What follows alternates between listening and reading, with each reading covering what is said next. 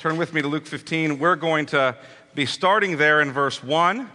Luke 15, starting in verse 1. And I'm going to actually read the whole chapter. Now the tax collectors and sinners were all drawing near to hear him. And the Pharisees and the scribes grumbled, saying, "This man receives sinners and eats with them." So he told them this parable. "What man of you, having 100 sheep, if he has lost one of them, does not leave the 99 in the open country and go after the one that is lost until he finds it? And when he has found it, he lays it on his shoulders, rejoicing.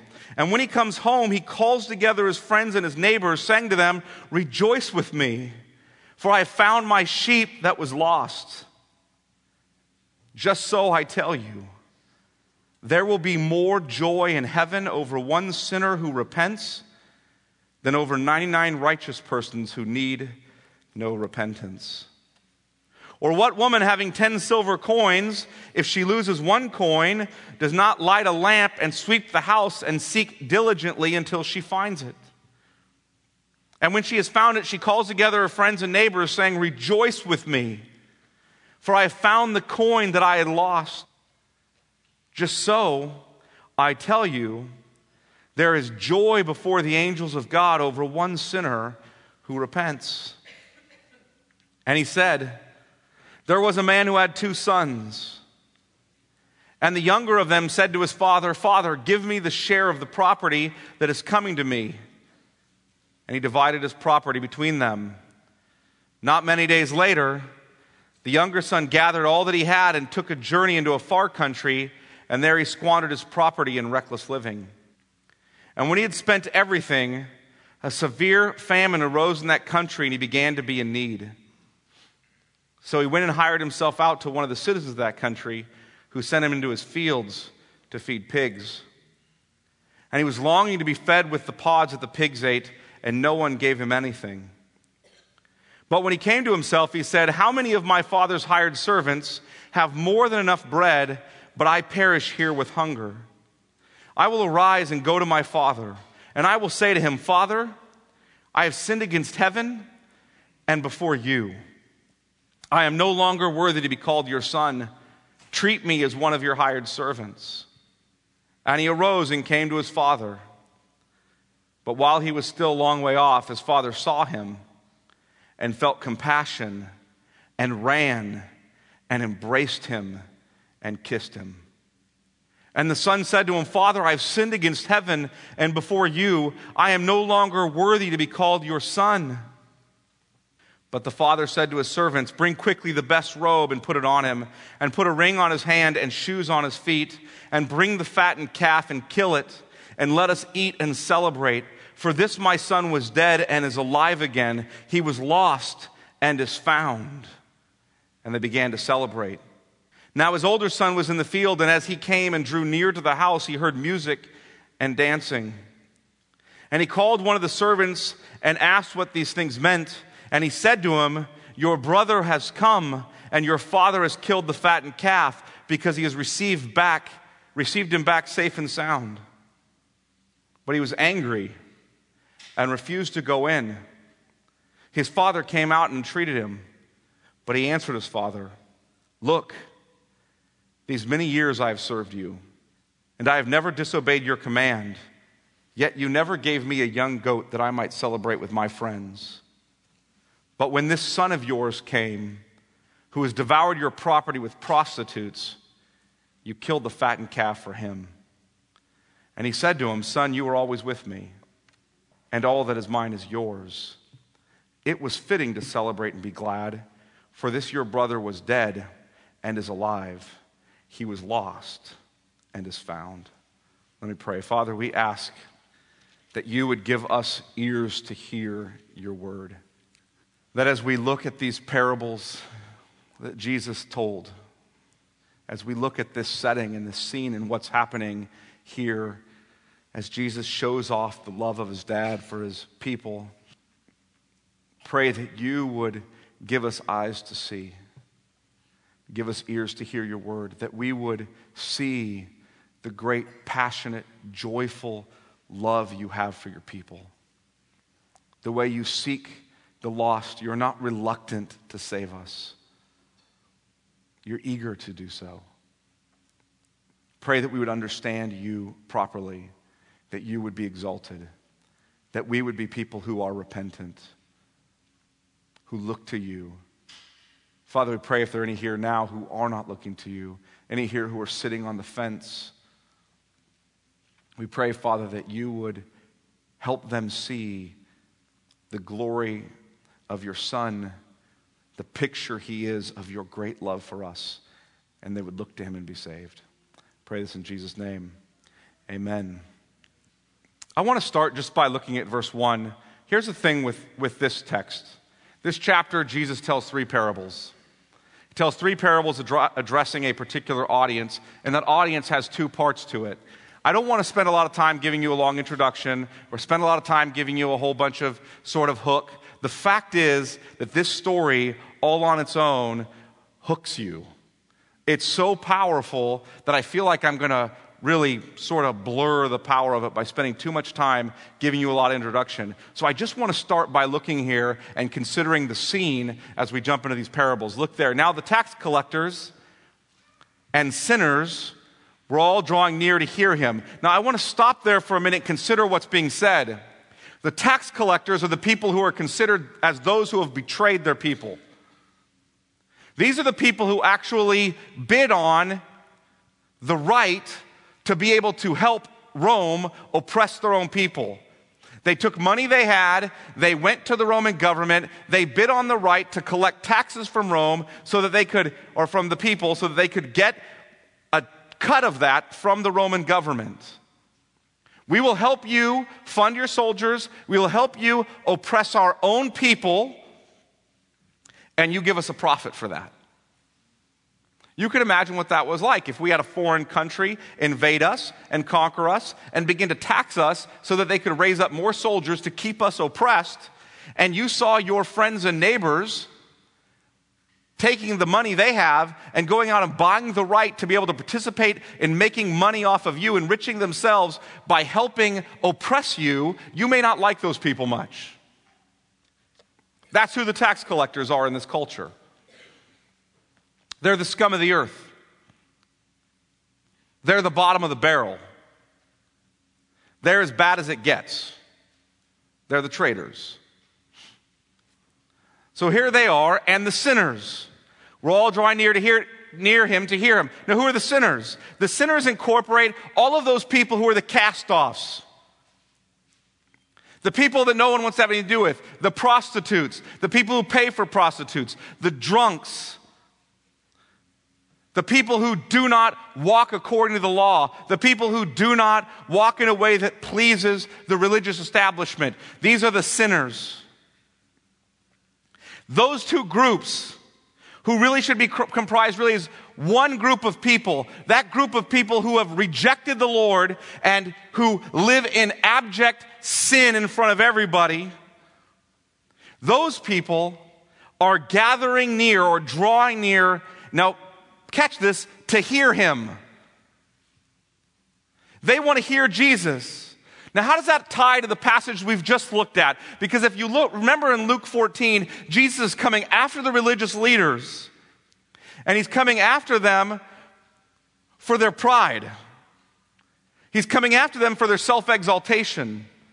He's coming after them because they don't care about the Lord or other people. He comes after them because he says to them, listen, I prophesied to you in the Old Testament. We told you there was this great feast coming. We invited you to this great feast, and when the great feast has come, now that I'm here, now that God's kingdom has arrived in me, you're not interested. You have excuses. You have better things to do. So I'm going to go, and I'm going to find the blind and the lame, and I'm going to find the people who you have rejected, the people who are homeless and who are in need. I'm going to go find those people, and I'm going to bring them to the wedding, and they're going to feast with me. And the crowds continue to grow, and he turns to the crowds and says, wait a minute, I don't want you to get all this wrong. Even though I'm rebuking the Pharisees and you seem to like that, even though I teach with authority and you seem to like that, and even though I'm healing people and you seem to like that, I don't want you to make overly emotional decisions about me. I want you to think about what it means to follow me. I want your whole life. I don't want some of your life. I don't want to be an add-on to your life. I don't want to be a little piece of your life. I don't want to be one day of your life. I don't want to be 10% of your life. I want your whole life. You belong to me, all of you, or I don't want you at all. Think about this. Count the cost. I'm asking you for everything. And I'm telling you, once you've counted the cost, you will discover the cost is worth paying. Because, as Jesus is saying, I'm your great reward. And then Jesus ends all of that by saying this. At the end of verse 35 of chapter 14, he who has ears to hear, let him hear. You see, Jesus is giving a great call to discipleship, and he says, he who has ears to hear, let him hear. And the next verse, now so you don't have chapter breaks and subdivisions in the original text, okay? The next verse goes on, now the tax collectors and the sinners were all drawing near to hear him. Who was listening to God's call to discipleship? Who was willing to walk away from it all? To give him their whole life? Who wanted to be at the feast with him? The tax collectors and the sinners. They were the ones drawing near to hear him. And the Pharisees, verse 2, and the scribes grumbled. See, they didn't want to hear the word of the Lord. They wanted to grumble about it. And what are they grumbling about specifically? They're grumbling that the tax collectors and the sinners are the ones drawing near to hear him. And they go on and say how they are grumbling. Look at there. Saying, this man receives sinners and eats with them. Now, I want you to hear what they're saying. This man, Jesus, is gathering to himself the dregs of the society. The very people that God would never accept. This man is eating with them. And if you understand fellowship and communion and covenant with the Lord, all throughout when he's making covenants, he breaks bread with people. He eats with them. See, this man, in some way, is communing with the scum of the earth, the people who God would never have anything to do with, because those people are dirty. Those people are sinful. Those people are unclean. You see, this man is down there at his house inviting the people over who are the very people that the rest of us think, no way God would have any part with that person. That's who he's hanging out with and eating with. You know what's interesting about that is the Pharisees get Jesus right here, don't they? It's exactly what he's doing, but they're grumbling about it. So Jesus goes on to tell 3 parables to explain himself. And when he's explaining himself, he's saying to them, I want you to understand something. When you see me, when you see what I'm doing, you understand what I'm doing is explaining to you what the Father is like. You see, the Son has come to reveal the Father, hasn't he? He is the one who reveals the Father. And he's saying, I am showing you what the Father is like. And I want to tell you some parables about your Father's passionate, joyful love for lost people. See, their failure to understand Jesus is also their failure to understand Jesus' dad. They don't get him. See, they think they get God, and Jesus has him wrong. And what Jesus is saying is, what you have wrong is my Father. You don't just have me wrong, you have him wrong. They're right that he welcomes and eats with sinners. And they begrudge him for it because they don't understand his dad and they don't see their need for his dad. So I want to walk through the 3 parables, and I want you to hear Jesus showing off the love of his dad and calling people to repent of their sin and turn to him. Look at verse 3. Here's the first parable. Because all 3 of these parables drive at the same point, though with different nuances. So he told them this parable. Verse 4, what man of you, having 100 sheep, if he has lost one of them, does not leave the 99 in the open country and go after that one that is lost until he finds it. See, a good shepherd is the kind of shepherd that pursues lost sheep. He's going to have a 99 sheep, one gets lost. The good shepherd is going to go out and he's going to go after him and he's going to put his life on the line to go and find that lost sheep. That's what good shepherds do. And Jesus knows you men care about your lost sheep. You're going to go after them. What man of you wouldn't do that? You would. If you're going to pursue a lost sheep, you don't think God's going to pursue a lost soul? And when he has found it, verse 5, he lays it on his shoulders, rejoicing. I just think about this imagery. Here's the shepherd out, usually probably late at night at this point, going through all sorts of potential dangers in front of him as he goes looking for this lost sheep. And when he finds this lost sheep at this point is going to be exhausted, likely wounded, and needed to be cared for. And he sees a lost sheep, and he has so much joy that he's found the lost sheep that he picks the lost sheep up and puts him on his shoulders. And he carries him home, rejoicing. I found him. I found him. And he goes on to say this, and when he comes home, he calls together his friends and his neighbors, saying to them, rejoice with me, for I have found my sheep that was lost. So I found him. Let's rejoice. That's what a good shepherd does. These Pharisees have forgotten that the Lord says in Psalm 23, or that David's saying to the Lord is my shepherd. He looks for lost sheep. They've forgotten what was prophesied to them in Ezekiel 34 when they refused to go after the lost sheep, but were using their religion to build themselves up and letting the lost sheep wander. He says, for thus says the Lord God, behold, I myself will search for my sheep and will seek them out as a shepherd seeks out his flock when he is among his sheep that have been scattered. So will I seek out my sheep, and I will rescue them from all places where they've been scattered on a day of clouds and thick darkness. And I will bring them out from the peoples and gather them from the countries and will bring them into their own land, and I will feed them on the mountains of Israel, by the ravines, and in all the inhabited places of the country. I will feed them with good pasture, and on the mountain heights of Israel shall be their grazing land. There they shall lie down in good grazing land. And on rich pasture they shall feed on the mountains of Israel. I myself will be the shepherd of my sheep, and I myself will make them lie down, declares the Lord. I will seek the lost, and I will bring back the strayed, and I will bind up the injured, and I will strengthen the weak, and the fat and the strong I will destroy. I will feed them in justice. Now think about this. You clearly don't know your Father. That's what he's telling these Pharisees. Have you not read Psalm 23? The Lord is my shepherd, I shall not be in want. He makes me lie down by green pastures. He leads me beside still waters. He prepares before me a table in the presence of my enemies. Have you not read any of that? That's who the Lord is. Haven't you read Ezekiel 34? He pursues his lost sheep. He goes after them. He makes them lie down. He cares for them. You don't know him.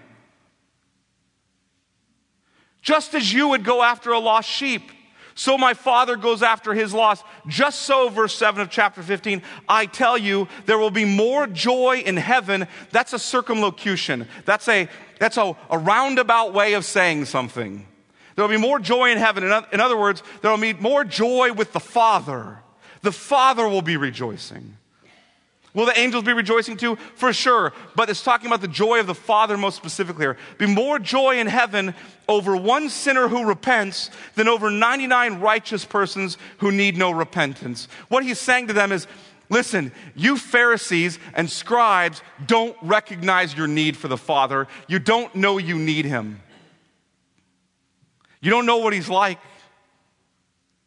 So you don't repent. You don't look to me in faith. And for Luke, so you understand, in Luke and Acts, repentance and faith are like interchangeable terms. Two sides of the same coin. You don't believe. You don't turn to me in faith. And God doesn't find any joy in the unrepentant. But man, he rejoices over the one who repents. He rejoices over the one who looks to me in faith, Jesus is saying. He finds great joy in saving the lost. Now it goes on. It goes on in verse 8 to tell a second parable, in case you didn't understand the first one.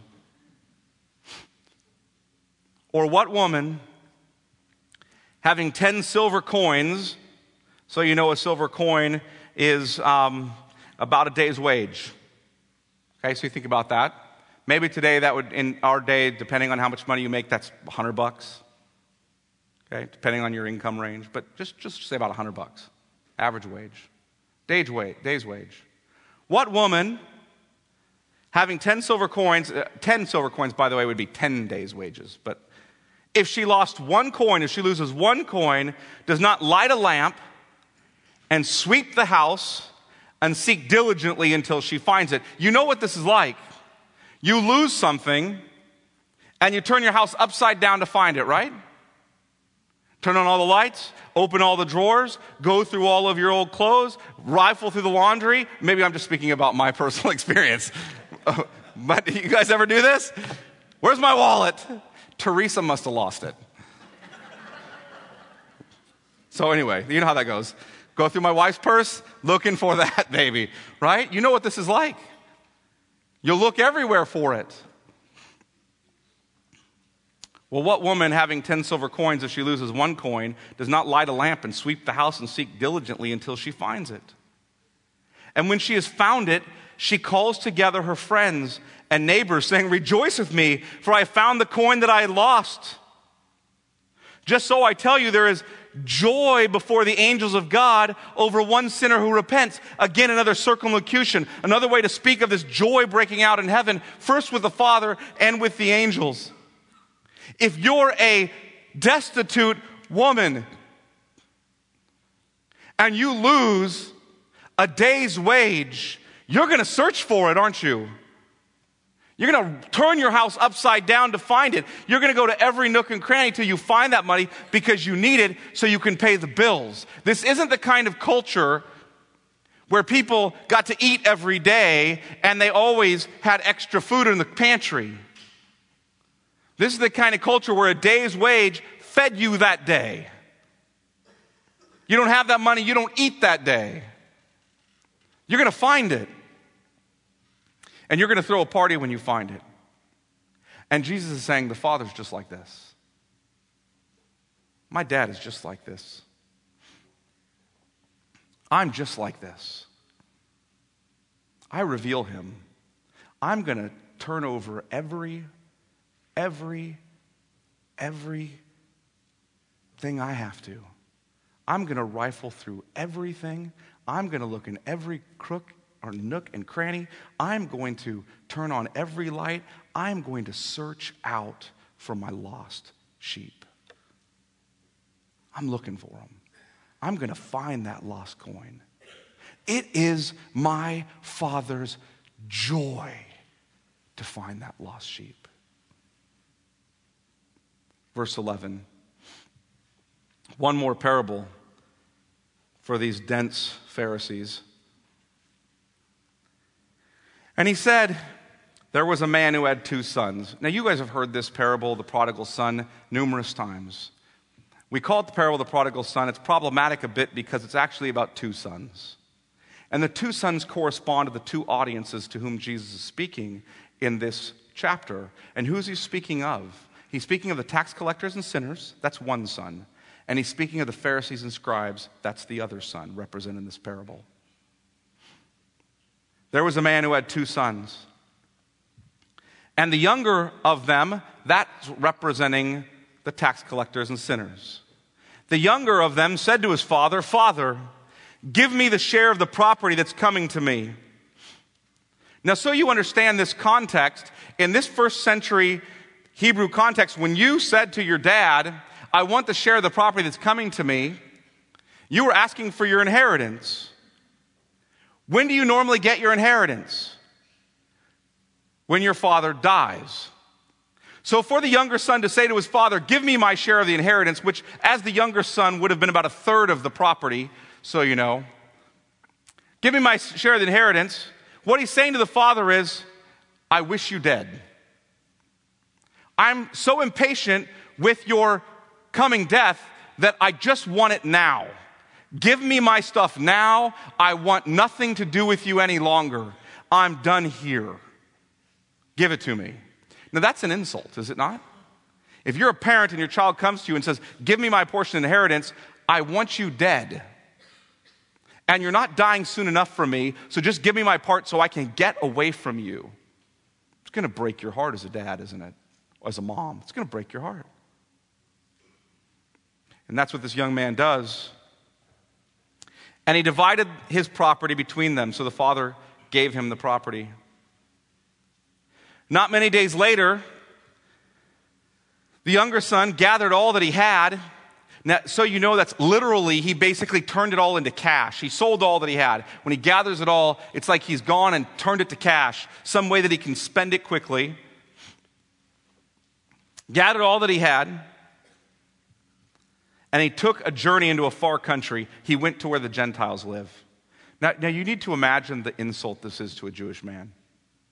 Not only is my son taking his inheritance early, declaring that he wishes me dead, he's taken that property and all that we worked for as a family for all of these generations, and he turned it into quick expendable cash, and he went to where the Gentiles live. Rejecting his people, rejecting the Lord of his people. He's gone off to live on his own in a far country, and there he squandered his property in reckless living. Later on, we're told by the older brother that this reckless living included spending his money on prostitutes.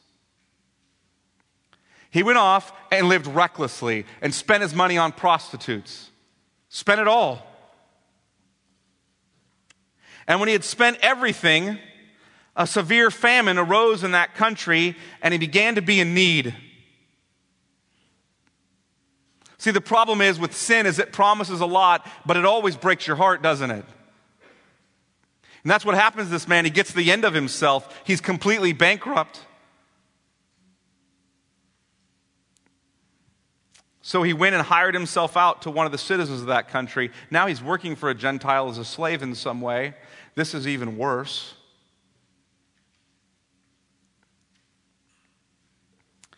Who sent him into his fields to feed the pigs. So you understand that's an unclean animal in that culture. Just adding insult to injury. And he was longing to be fed with the pods that the pigs ate, and no one gave him anything. Isn't that interesting? This guy's at rock bottom. You know who's there to help him? No one. The people he ran off to live in reckless living with, where are they? Nowhere to be found. They've left him at the bottom. They're not interested in helping him.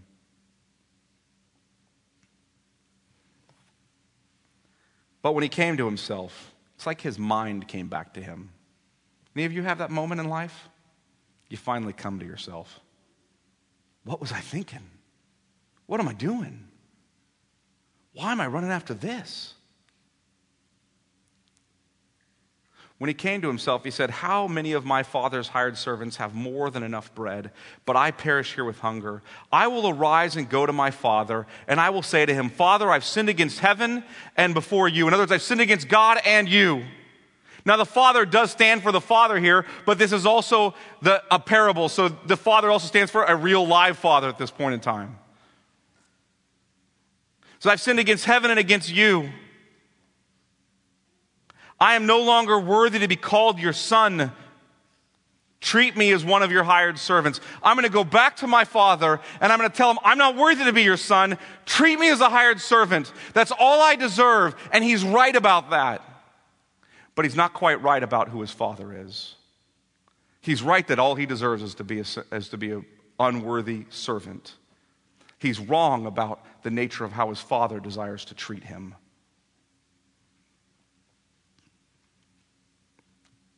And he arose, verse 20, and came to his father.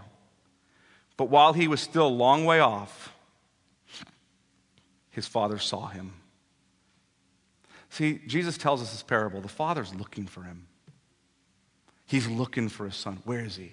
He's watching for this lost son. This lost son who's humiliated him, he's looking for him. Where are you? Where's my son?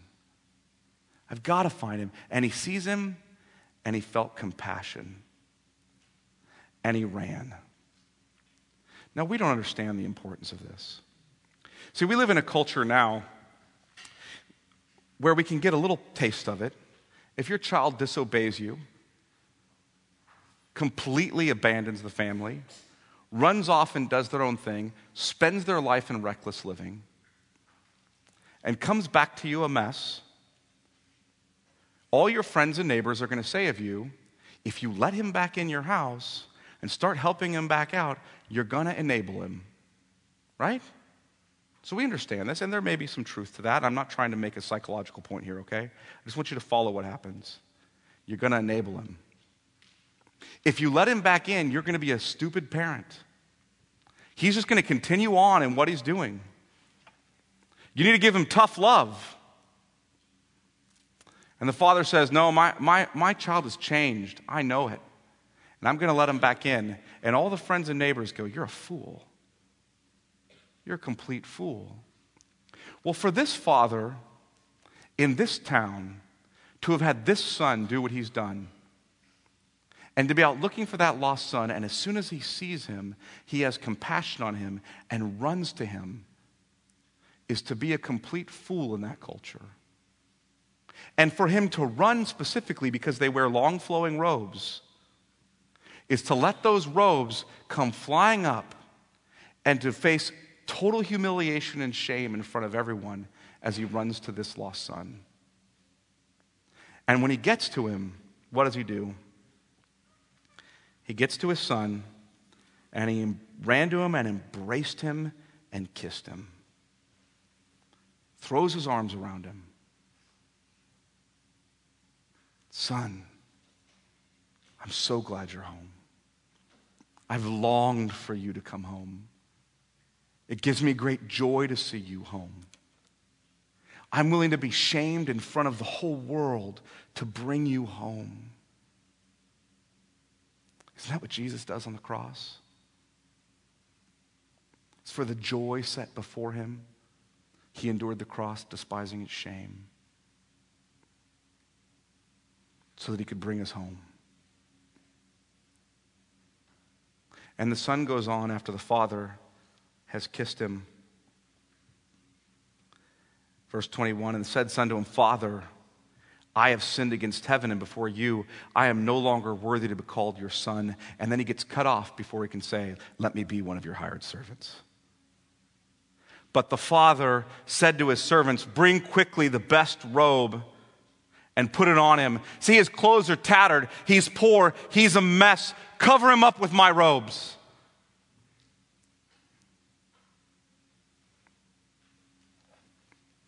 And put it on him and put a ring on his hand and shoes on his feet. You only got shoes if you were a son in the house. You only got the family signet ring if you were a son in the house. Treat him like one of my sons. And bring the fattened calf and kill it, and let us eat and celebrate. There's a huge party. For why? For this my son was dead and is alive again. He was lost and is found. And they began to celebrate. See what Jesus is saying to the Pharisees and scribes? Don't you understand? These tax collectors and sinners, these blind and lame, these outcasts, these Gentiles, these women, these people who you don't think are worthy of the Father are not worthy of the Father. But it is still the Father's joy to save them. That's who he is. He loves his people. He passionately pursues them. He isn't sitting back there reluctantly waiting for them to earn his approval. It isn't going to happen. They're not worthy. But he loves them anyway. and he rejoices to save them. Do you not understand your Father? That's why he sent me, because I'm revealing him to you. I am seeking and saving the lost. I'm walking among you and doing all the things that you failed to do, keeping all the laws that you failed to keep, being tempted in every way as you are, yet without sin, because you failed miserably. I'm walking among you being the true Son of God that you failed to be. You could never be a right Son of God, and so I'm being that in your place. And I'm going to the cross, and I'm paying your penalty, and I'm taking all your shame and guilt upon me. And why am I doing that? Because that's due to you. That's your shame and guilt, and I'm taking it on me. And I'm becoming a curse for you. And I'm paying the penalty of my Father's wrath for you. And I'm rising from the dead for you, conquering sin and death because you belong there. And I'm conquering it to save you. And I'm doing this because I want to. And the Father sent me because he wants to, because herein is love. Not that we first loved God, but that he first loved us and gave his Son as a propitiation for our sins. For God so loved the world that he sent his only Son. Why? So that we would be saved, to gather up us. That's what the Father's about. And he's saying to the Pharisees, you don't get him. You don't get him at all, because you don't get me, and I'm revealing him to you. He isn't reluctant to save you. It's what he's all about.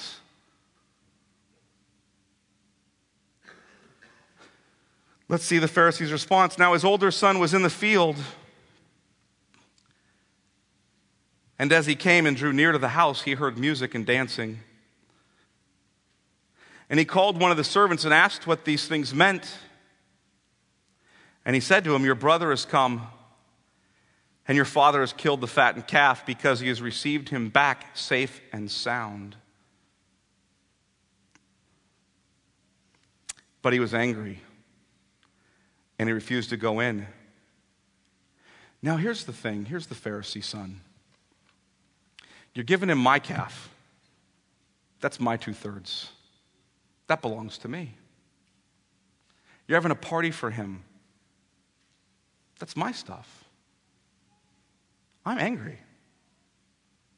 I've been a good boy all my life. And you're going to rejoice over this one? Haven't I earned better? Look what he goes on to say. His father came out and treated him. His father's looking for him, looking for that lost son just like he was the other. But he answered his father, look, these many years I have served you. Literally, the word is slaved for you.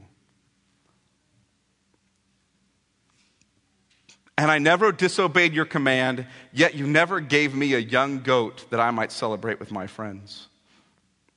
Look, I've earned the party. You haven't thrown one for me. I've slaved for you. I've done everything you asked. I was the good son. Where's my party? Why are you giving him a party? But when this son of yours came, who has devoured your property with prostitutes, you killed the fattened calf for him. And the father said to him, son, you were always with me, and all that is mine is yours. You don't understand, son. I've always offered you everything. It was fitting to celebrate and be glad, for this your brother was dead and is alive. He was lost and is found. See, there's two different kinds of lostness here, aren't there? There's the lost son who's like the sinners and tax collectors. He flees from God. He flees from doing what God would ever have him do, to pursue his own end. He sees living with the Father as some sort of binding of what he wants to do with his life. So he rejects him and flees him. And then there's the older son who represents the Pharisees and scribes. He sticks around with dad. He does what his dad wants. He slaves for him. All along, doing it because he thinks he has to do it, or else his father would have nothing to do with him. See, both sons have a problem because they both think that in some way, having anything to do with the father is slavery. One wants to flee that slavery straight out by getting out and doing his own thing. The other one wants to stay in the slavery so he can get his own. But both of them are trying to get what they want. One of them repents and the other doesn't. One of them sees his need and the other doesn't. Which one are you? Do you see your need? Are you looking to Jesus in faith? Let me give you 3 signs that you don't know him at all, or at least that you're failing to fully believe the truth about Jesus and his dad. Just real brief. Here's the first one. First sign that you either don't know him or you're failing to believe the truth. You flee him thinking freedom is being out from under his lordship. Hear that? You flee from him thinking that freedom is being out from under his lordship. You're like the younger son. You're falling prey to Satan's temptation to Adam and Eve, aren't you? In Genesis 3, when Satan comes and says, God has given you everything, but he didn't give you that one tree, did he? See, he's stingy. He's holding something back from you. You know, life would be really good. I know it's good now, but it would be really good if you just had that fruit. And the Father is keeping it from you. So tell him off. Get rid of him. For although they knew God, they neither honored him as God nor gave thanks. Right? Exchanging the truth about God for a lie. They worship the creature rather than the Creator who's blessed forever. Amen. You see, you flee him. I don't want to keep God's law. Seems like it restricts all the things I want to do. You know what fundamentally that is? It's a failure to believe that your Father's good and he's given you the law for your good because he loves you. You don't get saved by keeping his law, but believers, when you say to me, you know what? I've been justified, declared righteous by faith. I've been forgiven by Jesus. Don't come bringing me the law and take me back into legalism. When you say that, you misunderstand the nature of the law. Does the law convict you of sin and you lead your need for Christ? Yes, but the law is also good and holy and righteous. The law was given to you by the Lord to live by because he loves you. He doesn't bring you the law to restrain your freedom. He brings you the law to make you free in him so that you see it and go, this is what it means to please my Father. This is what it means to walk with him. This is because he's good and I believe he loves me and I want to walk with him and honor him. The failure to understand that is basically the younger brother syndrome. I'm going to run off and make my own way because I don't believe he loves me. He's holding me back. That sin would sure be a lot of fun. Second, you believe the Father is reluctant to take you back. Here's a second sign. You believe the Father is reluctant to take you back. See, do you think you can only come back as a slave who works off his debt? Isn't it interesting? The younger brother wants to come back to the Father, but he thinks there's going to be some kind of reluctance in the Father. He's a bit surprised by the response of his father. I'm going to come back as a slave, and I'm going to start earning my way back in with him. Do you really believe he comes and finds you and throws you on his shoulders and has a party? That he runs to you and embraces you and kisses you and puts a new robe on you? Do you believe that about him, or you think he's reluctant? See, but I have all this sin. You don't know what I've done or what I've thought. How could he forgive me?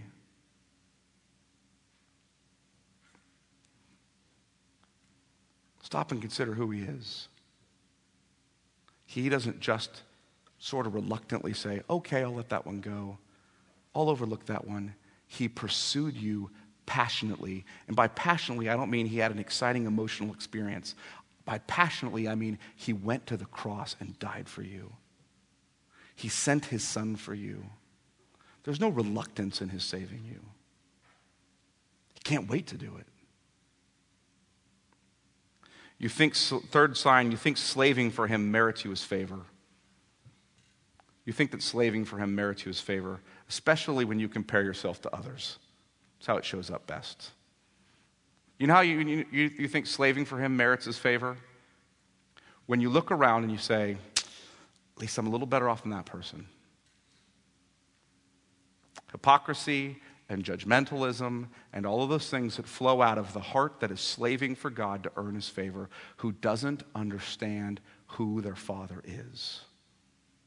That's where it comes out of. I think about the fact that we actually, and Sinclair Ferguson talks about this, one of the pastors, we actually treat people exactly the way we believe the Father deals with us. You want to know how you think the Father deals with you? Look around at how you deal with other people. Give you a good picture of how you think he deals with you. You look down your nose at people, judgmentally, think that they haven't earned their way back into his favor. You put on a face of hypocrisy, show them a picture that isn't true. Then somehow you think that that the Father deals the same way with you. You need to earn your way back to him. You need to somehow pretend like you're something you're not, or he won't accept you. Here's the bottom line. The Father won't accept you in and of yourself. He'll only accept you in his Son, Jesus. And he wants to accept you in his Son. So the question I have is, do you believe the Father is joyfully, passionately pursuing you because of his great love for you? Or do you believe he's secretly someone whose love must be earned and who's waiting to smack you down or reward you based on your own merits? See, how do you know that happens, believers? When you're slipping, things go wrong in your life and you think, I wonder what I did that caused the Lord to bring this on me. Maybe you sinned in some way. But I'm afraid if I do this, he's just got this hammer back there and he is waiting to bring it out and swing it at me.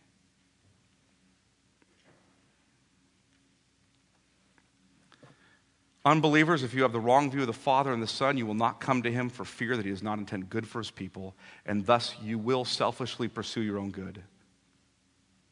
You will do this by being good or through rebellion. You'll do it by being religious or by being irreligious. Either way, you're lost.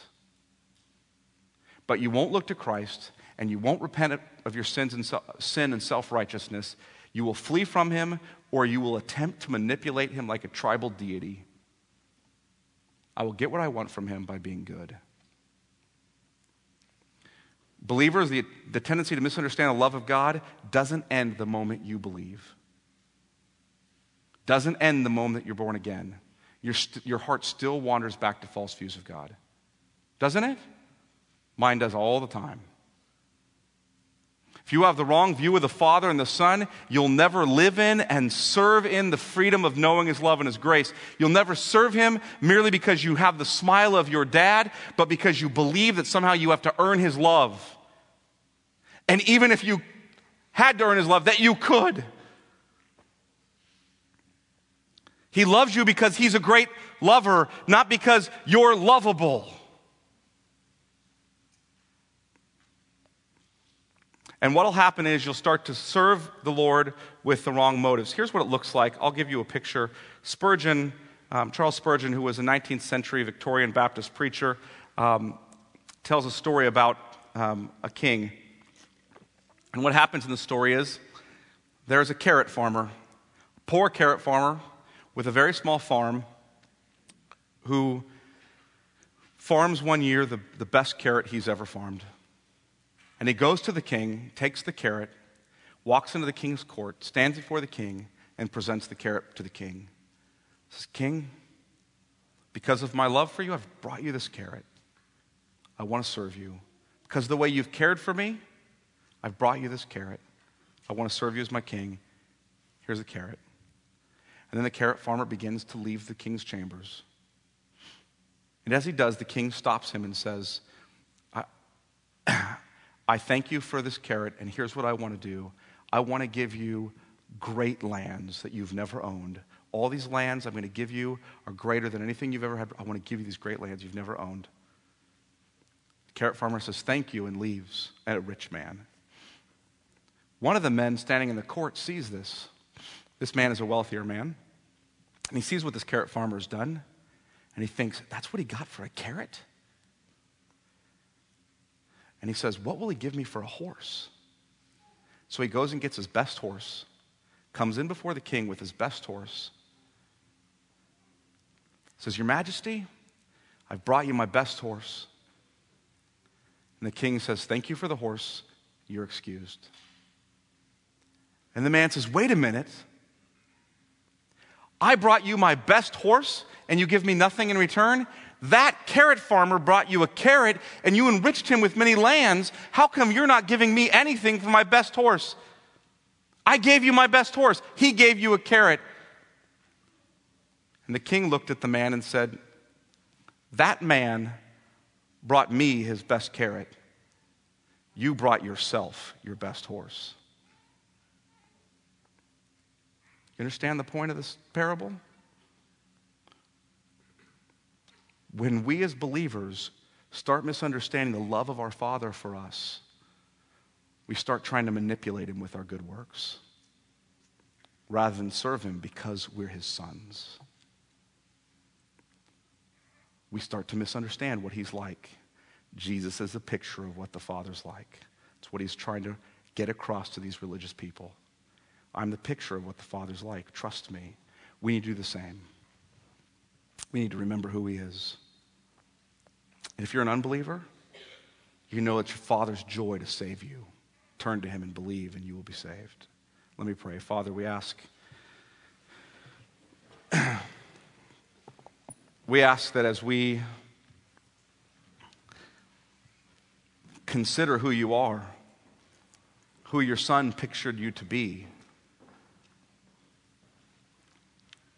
how he revealed you with his life and death and resurrection. Father, we repent. I ask that you would help us repent of our false views of you, of our lack of trusting your love, your graciousness to us, of our self-righteousness and hypocrisy, judgmentalism. Father, we pray that we would trust your Son rightly, that we would recognize truthfully who you are. Father, we pray for anyone here who does not know Jesus, who is not looking to him now, who is still fleeing from you, whether they're fleeing from you through wild abandonment to sin or they're fleeing from you through religiosity. Father, we pray that you would wake them up to their need for your Son, Jesus, that they would be saved, that you would wake them up to your great love for them in Christ, that they would be saved. Pray this in Jesus' name. Amen.